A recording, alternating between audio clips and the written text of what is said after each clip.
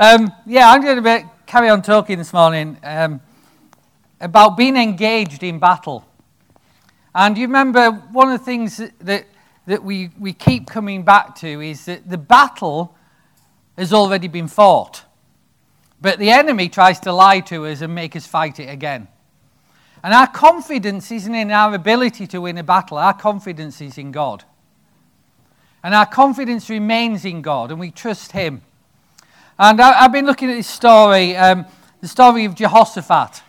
And so if you want to turn to 2 Chronicles chapter 20. That's 2 Chronicles chapter 20. And I'm going to start, because I've already talked about this story quite a bit, I'm going to start in the middle of it at verse 12.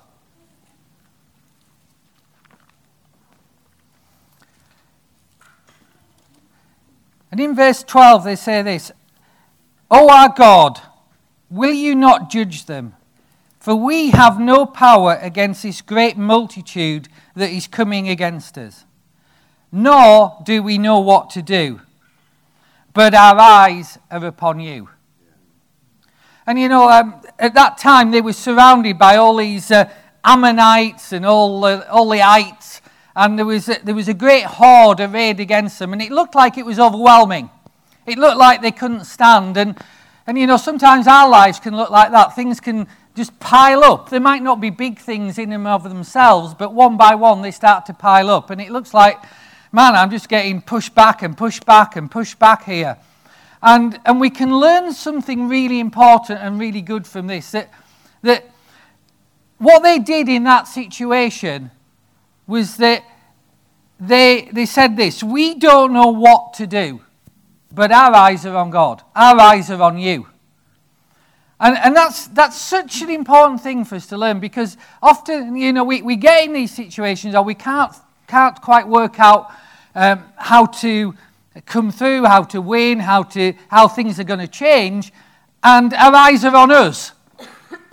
And we need to get our eyes on God. When we get help when we realize that we can't do it. And that's the funny thing about the kingdom. The help comes when we face up to the fact we can't do it.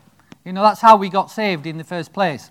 We realized we couldn't do anything to earn God's favor, and we trusted in Jesus instead.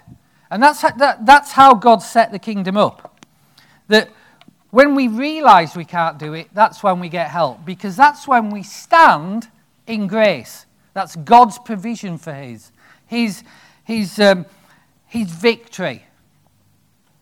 And in the Bible it says that only the humble get help. It says God resists the proud, those that trust in themselves and their own abilities, but He gives grace to the humble. He gives help to the humble. And I was looking at that and I was thinking, well, why is it we find it so hard to admit that we don't have all the answers?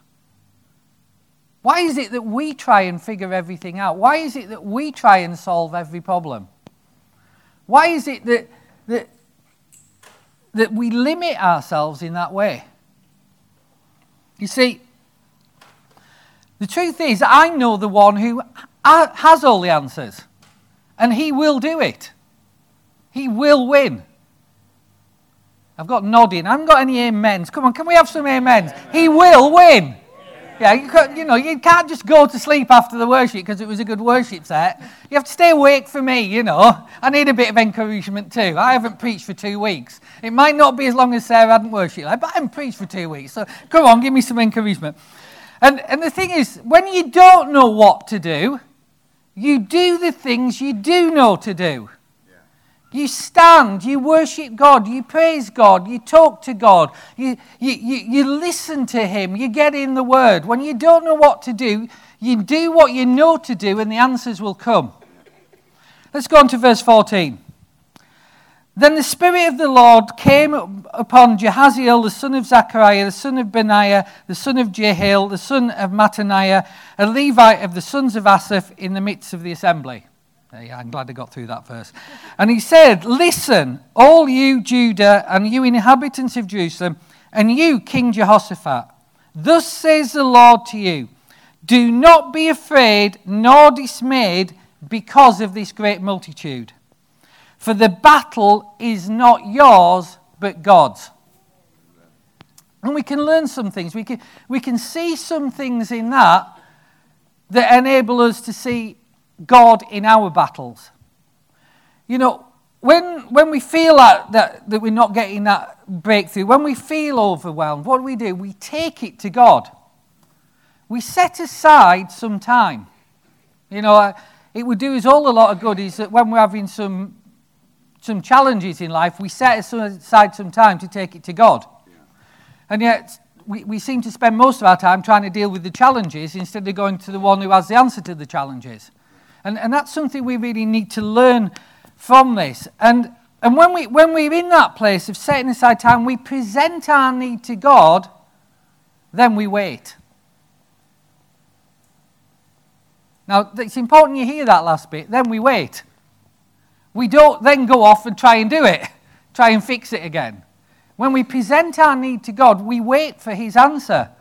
And we wait for what he's going to do, because he's the one who's coming to us. And he says, I've already got it in hand. I've already got your breakthrough planned, and it's coming at just the right time. When you need it, I will be there. When it's the crunch time, I'm going to be there. So you wait on me. You wait on me. You listen to me. You hear my voice. And we get in that place, and we seek to hear his voice. And he'll tell us, I'm coming. I've got the answer. I've got what you need. Let's go on to verse 18. Jehoshaphat bowed his head with his face to the ground, and all Judah and the inhabitants of Jerusalem bowed before the Lord, worshipping him. That's our battle position. It might not sound terribly battly, but our battle position is a position of worship. You know, in worship, we acknowledge it's not about us and it's all about him. It's not about what we can do and more about what he has done. We praise him. We get our eyes on him. We focus on him. We recognize who he is, what he's done, what he's about to do. And we praise him for it and we worship him for it. That's battle.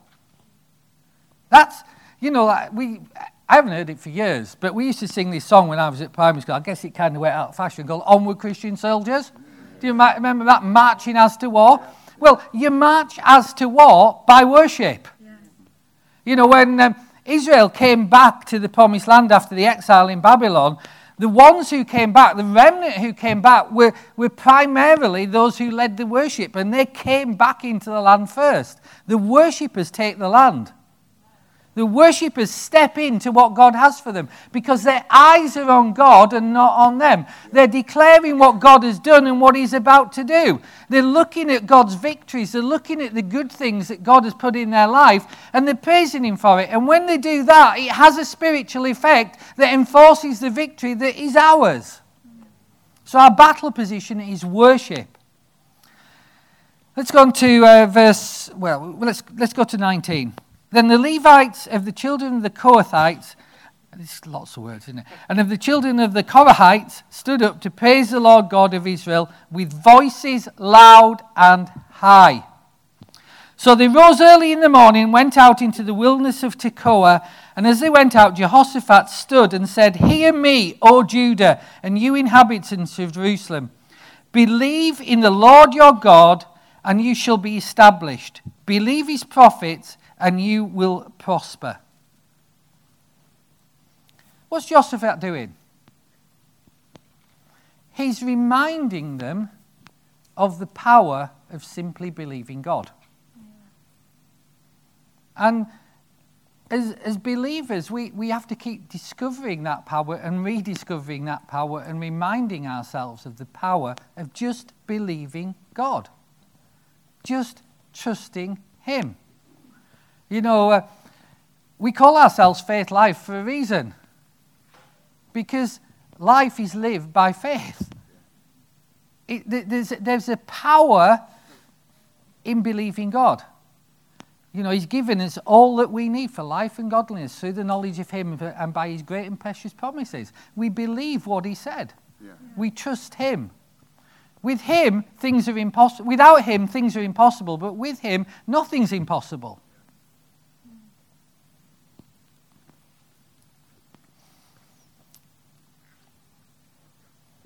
You see, there's something about believing that is a little bit difficult, and that's what I want to focus on this morning, because I want to encourage you to be believers. I don't know if you've thought this, but we are believers, not achievers. We were never meant to be achievers. We were meant to be believers. And the difficulty we encounter about believing and trusting in God is this, that it's that ability to know God is doing something when we can't see it. There's no problem believing God for things that we can see. You know, at that point, when he's on the scene, there's not a problem believing God. The issue is to believe God when we can't yet see it. And the truth is this, that what we see isn't all there is.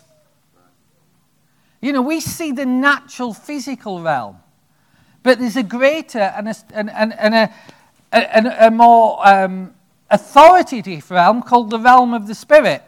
This physical realm we see around us came from the spiritual realm. It was created from that place. And the spiritual is more significant than the natural. But we've got trained to look at the natural. And because of that, we need to learn that even though we can't see the answer, God is still working in that place. Yeah. Because a lot of the problem is not that we didn't believe. The problem is that our faith and our belief didn't endure till we saw the answer manifest. We don't necessarily have a faith deficit. What we have is a patience deficit. We're an impatient people. And the thing is that your faith will only go as far as your patience can take you. And we've got this pattern of believing God. You know those moments when you really know that God's going to do something? But 2 days later, when we haven't seen anything, our patience is exhausted. Our faith hasn't given way. We still trust God, but we've kind of got, it's not going to happen for me. And it's always that, it's not going to happen for me. Well, I've got a question for you. What makes you special? Why is it not going to happen for you? Because God said, I'm the same today, yesterday, and forever. I'm not what's the word? My mind's gone blank. Not a something of men. No. Respecter of persons, that's it. I don't assess you on who you are, what you've done, and your abilities. This is all about me, my abilities, what I can do, what I have done, and what I'm about to do. And so when we go, well, I'm not sure God's going to do it for me because I haven't seen it yet, that's a stupid thing to say. Because he isn't looking at you. I know that'll come as a shock for you, but God's attention is not entirely focused on your inability to solve your own problem. God's attention is focused on his ability to solve your problem, and he's kind of wondering why you're not going along with him and listening to him and hearing him. And the reason is often that there is a wait to see the answer. And sometimes that's a short wait, sometimes miracles are instantaneous, sometimes it's a longer wait. But just because we don't see anything doesn't mean nothing's happening. Because in the kingdom, faith is always before manifestation. Manifestation does not come before faith, because when you've got the manifestation, you don't need faith for that. It's obvious. My body is healed. I have been set free. I have been delivered. My circumstances have changed. My life has changed. I've been saved. Doesn't need much faith once it's happened. So the faith is on the other side when it hasn't happened, when you can't see it. And that's where we trust God. That's where we do what Jehoshaphat did, which is set aside time, present our need, and wait. There's a last component I just want to show you here. Verse 21. And when he consulted with the people, he appointed those who should sing to the Lord and who should praise the beauty of holiness, as they went out before the army and were saying, Praise the Lord, for his mercy endures forever. Praise the Lord, for his mercy endures forever.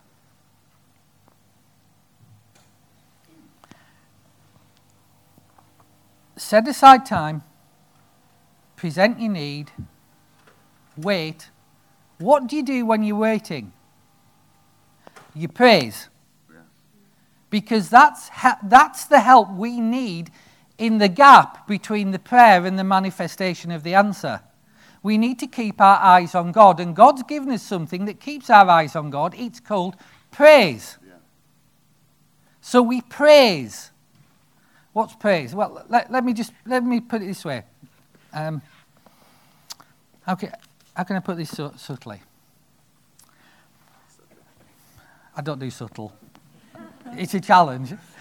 Okay, let me put it unsubtly. Next time you've got a battle, or maybe you've got a battle now, don't spend that moment in the gap hanging around on the phone, complaining, moaning to your friends, twining about it and letting them twine back at you and tell you it's all hopeless. And yeah, I really understand and all that. And we moan and we groan and we twine to everybody we can find. That's not praise. You know what that is? Worship of the enemy. Because we're giving the enemy more credence in our life than we're giving God. You see, there's something about praise that connects us to God. There's something about moaning and complaining that connects us to fear in the enemy. Yeah. And when we focus and we just, it's so easy, isn't it? I do it as well. You know, it's so easy to slip into moaning and complaining about our lot in life. And, you know, you get those really unhelpful people go, well, however bad it is, there's somebody in the world it's worse for. That's not helpful. It's just not helpful. You don't want to know that, do you? It's really bad, but there's worse. You don't want to know that. You want to go, be there with your eyes on God, and he tells you, yeah, I know it's bad, but it's getting better. I'm working on it, and your answer's coming at just the right time. Keep your eyes on me. Keep reminding yourself who I am, what I've done, and what I'm about to do. Yeah. And that power of praise takes us from the prayer, through the wait period, to the manifestation. It's so powerful.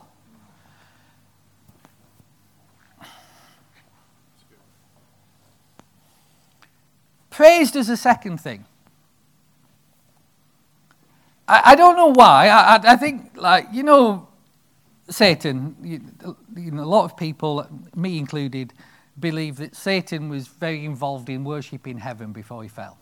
You can get that from what is said about him in the Old Testament before he fell. But now, praise seems to have quite a different effect on him. It seems to confuse him. Like it doesn't compute anymore for him. And what we find here is that when Israel praised, something happened.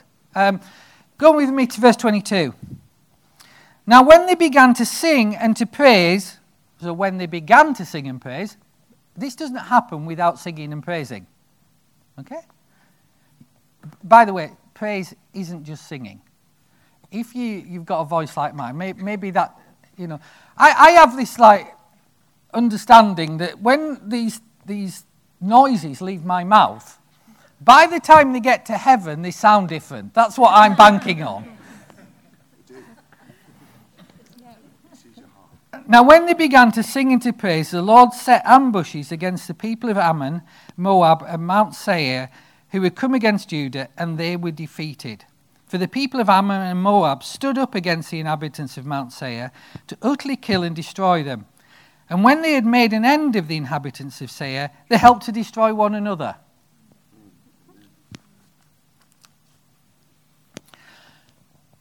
The praise of the believers got the enemy so confused that he destroyed himself.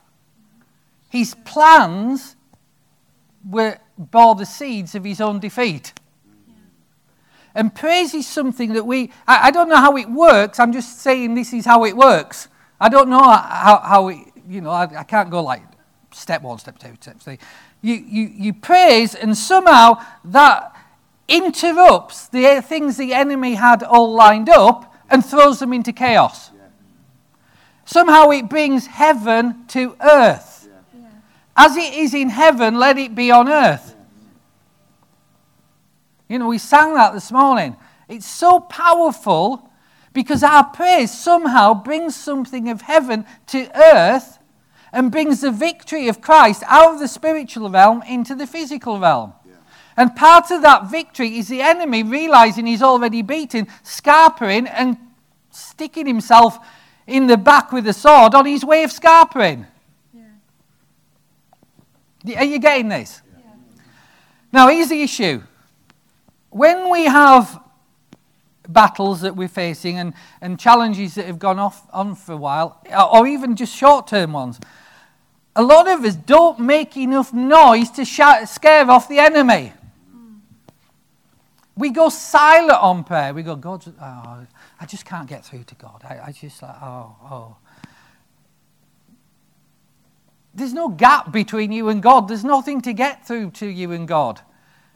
But if the enemy can get you to keep your mouth shut, he doesn't have to worry about your prayers interrupting his plans. Yeah.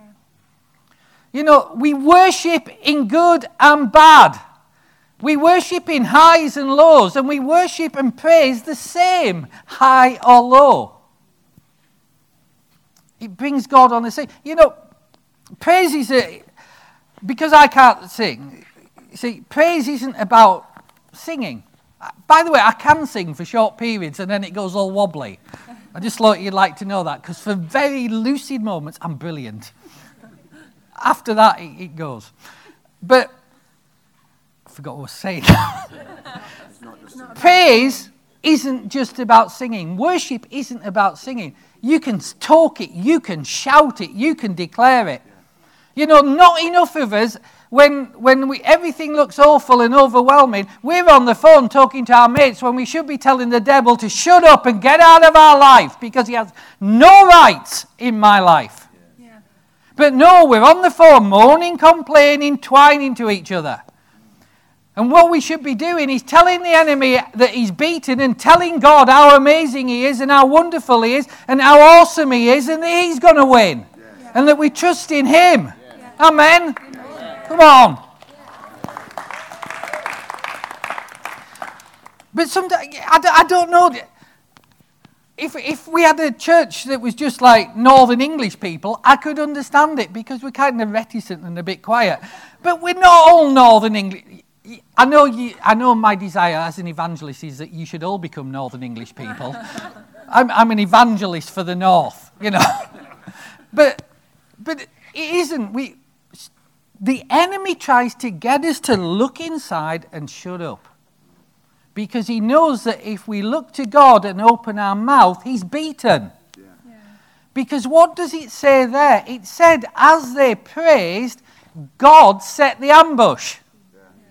They didn't set the ambush. God set the ambush. God did the thing that threw them into confusion. It was a response to the people declaring who he was, what he was about to do, and how great and amazing he was, that his love endured forever. They recognized God for who he was, and that allowed him to be in the situation and to set the ambush.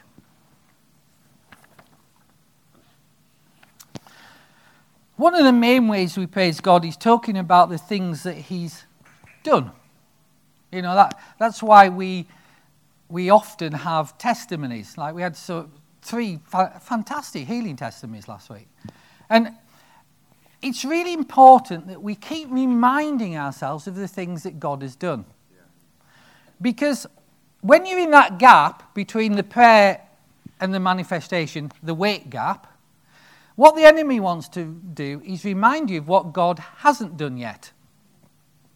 There's no fruit in looking at what God hasn't done yet. There's no encouragement. That's why he likes to get us on it. Well, you know, I prayed and nothing happened. I'm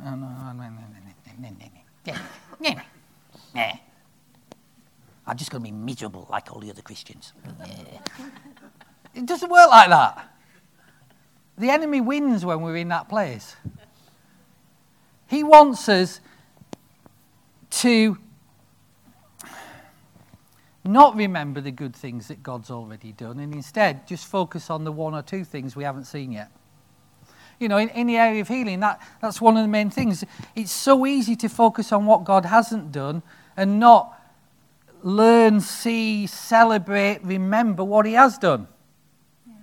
And remembering what he has done and keep bringing that up and reminding ourselves of it and declaring it not only confuses the enemy, but it reminds us and stirs up faith in our heart to get to the end of the wait until we see the manifestation for this time. Are you with that? And that was a long sentence, I know. I need more commas in my sentences. So here's my challenge for you. How much do you talk about the good things God has done instead of talking about your problem?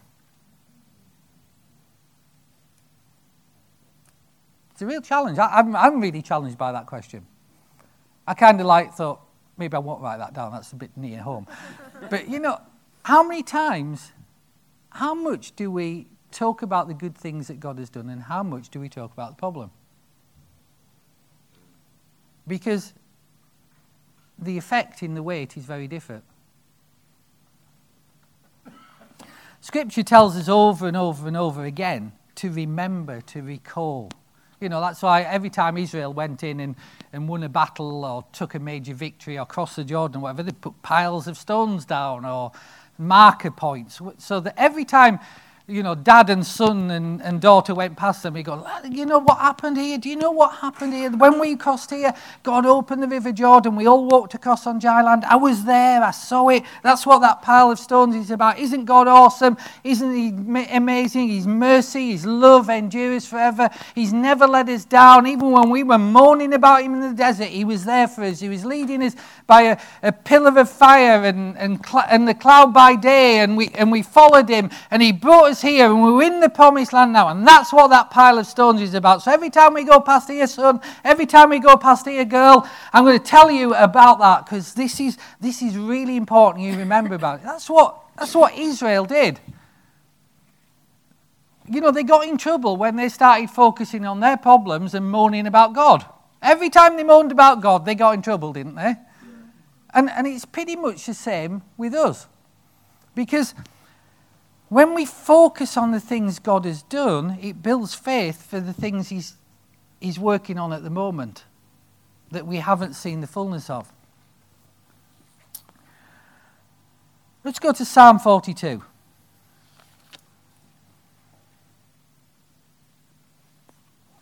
Wouldn't you just love it if everybody was moaning about you, having a go at you, messing up your life? Wouldn't you just love it if they all got ambushed by God? I'd kind of like that.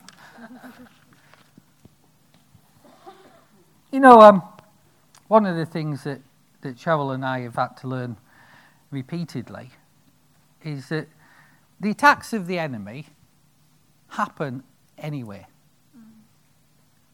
It might be one person for a certain amount of time. It might be a group of people for a certain amount of time. It might be your boss at work for a certain amount of time. But the attacks of the enemy happen.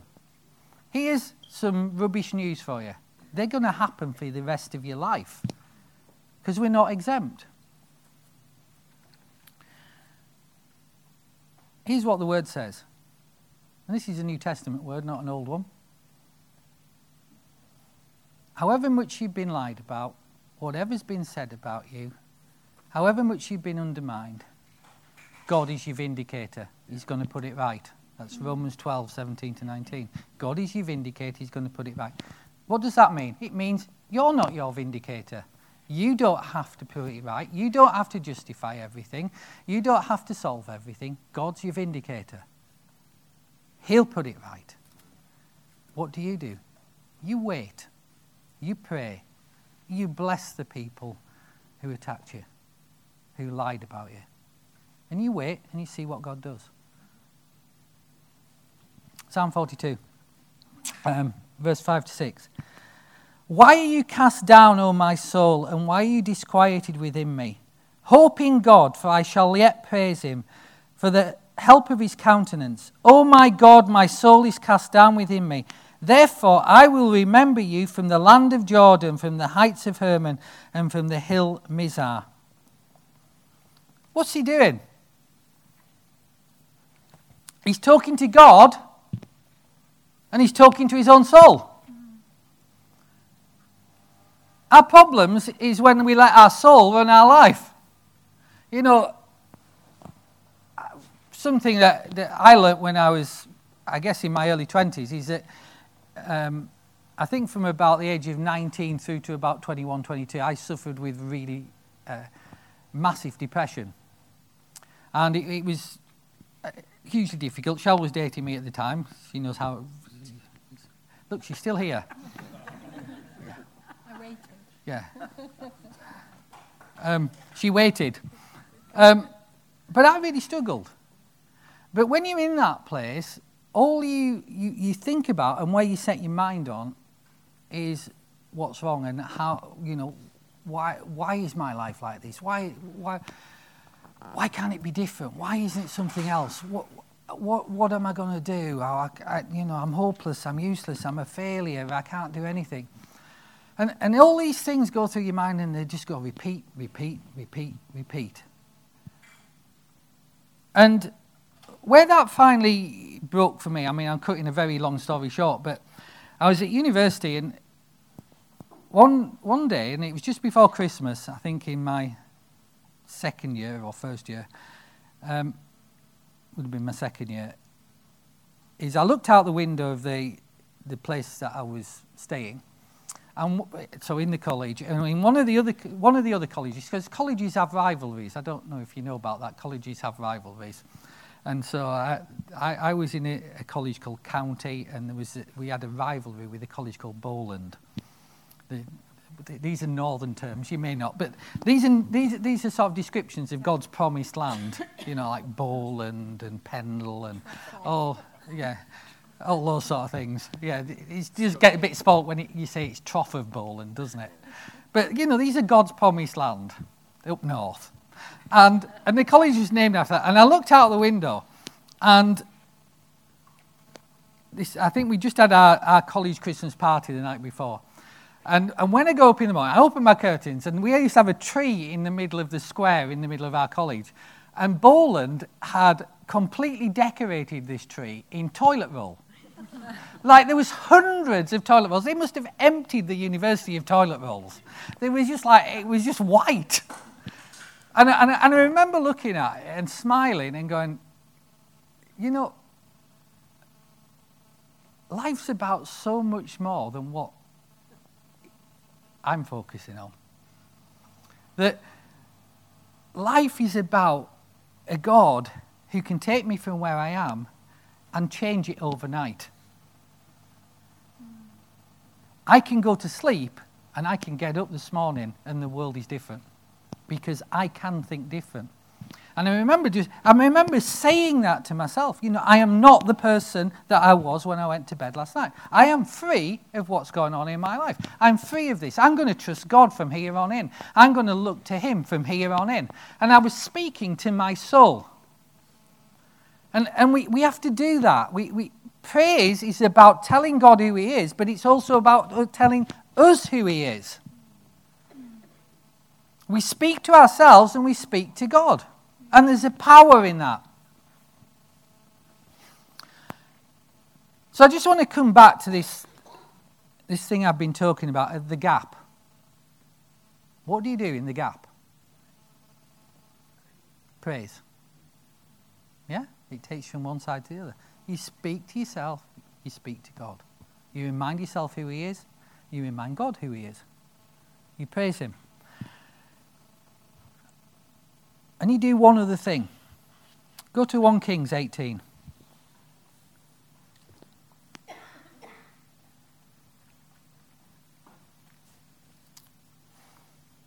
Verse 41. Elijah has